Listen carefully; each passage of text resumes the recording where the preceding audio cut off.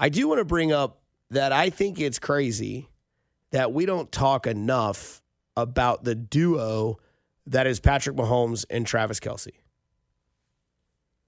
Without a doubt, and I really don't think it's close, they're the best duo in the league. You can have your Tyreek Hill, Jalen Waddle. You can have your Devonta Smith and A.J. Browns, whatever it may be. To me, there is no truer, more sound duo in the league than Travis Kelce and Patrick Mahomes. The resume alone speaks for itself. And what I mean by that is you look at the accolades that they've had. And I really do think, and maybe one day we'll get, a sit-down conversation with Travis Kelce. That'd be a dream of mine because I'd love to pick that brain about his entire career when he does decide to hang it up. But I do have a theory that one day might get answered, or maybe it already has been and I just haven't seen it.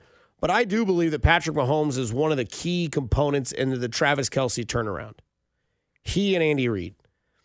And we know this a little bit because if you listen to the New Heights podcast episode that had Andy Reid on it, that came out in the summer, there was a lot of truth to that. Like, there were times where we remember when Travis Kelce might not have met the curfew and got benched for the first half against the Chargers in a game. There was a time where Travis Kelce was throwing a flag at a ref as it was his own flag and got ejected. There were times when Travis Kelce would do antics or, not play to the best of his capability, and people would be like, he's a stud, man. Like, why is it not adding up? And I do believe that part of it was like when Patrick Mahomes came to the picture. I know that he had been doing good things with Alex Smith and it really started to make that turn towards a professional tight end in the league.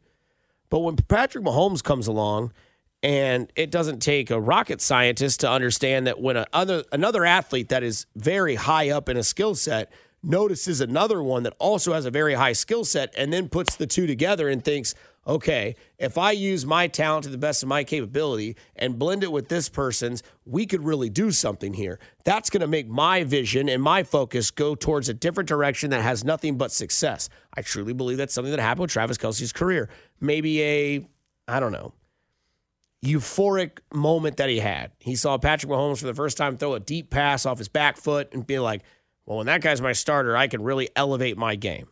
The attitude would also indicate some of the fact that this duo, when they get on the same page and they really want to win, they will. And they are untouchable. In the AFC Championship game, when the game of football in the AFC is at its ultimate pivot point, right? Either your season ends in disappointment because you just couldn't get to that next game, which is the big game, disappointment.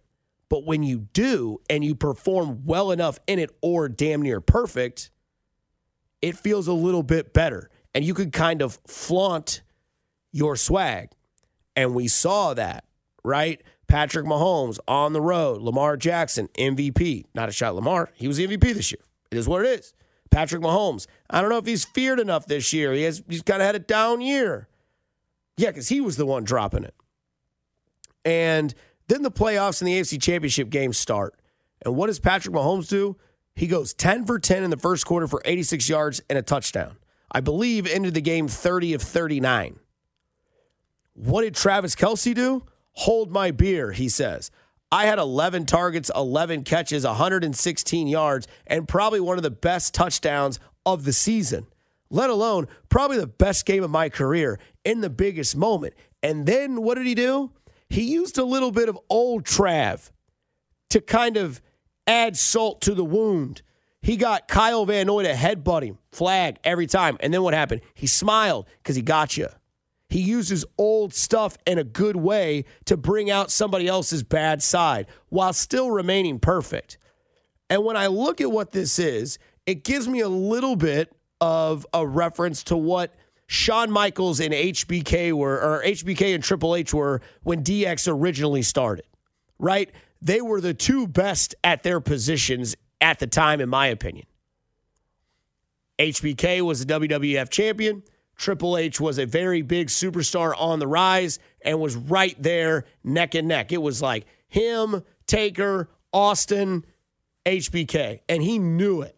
He was helping the content be created. They were 1 and 2 together, and they were the most, desired duo to watch. What were they going to do next when it's its biggest stage? Royal Rumble, WrestleMania, Survivor Series, SummerSlam, Raw on Monday night. How are we going to make it that much better? How are we going to draw people to us? And that's kind of the same attitude in that attitude era that I see Travis Kelce and Patrick Mahomes doing, right? We know we're on TV. I know I've got the girl. I know I've got the rings and the MVPs and the Hall of Fame career that it already is at 28, but we're still going to get you.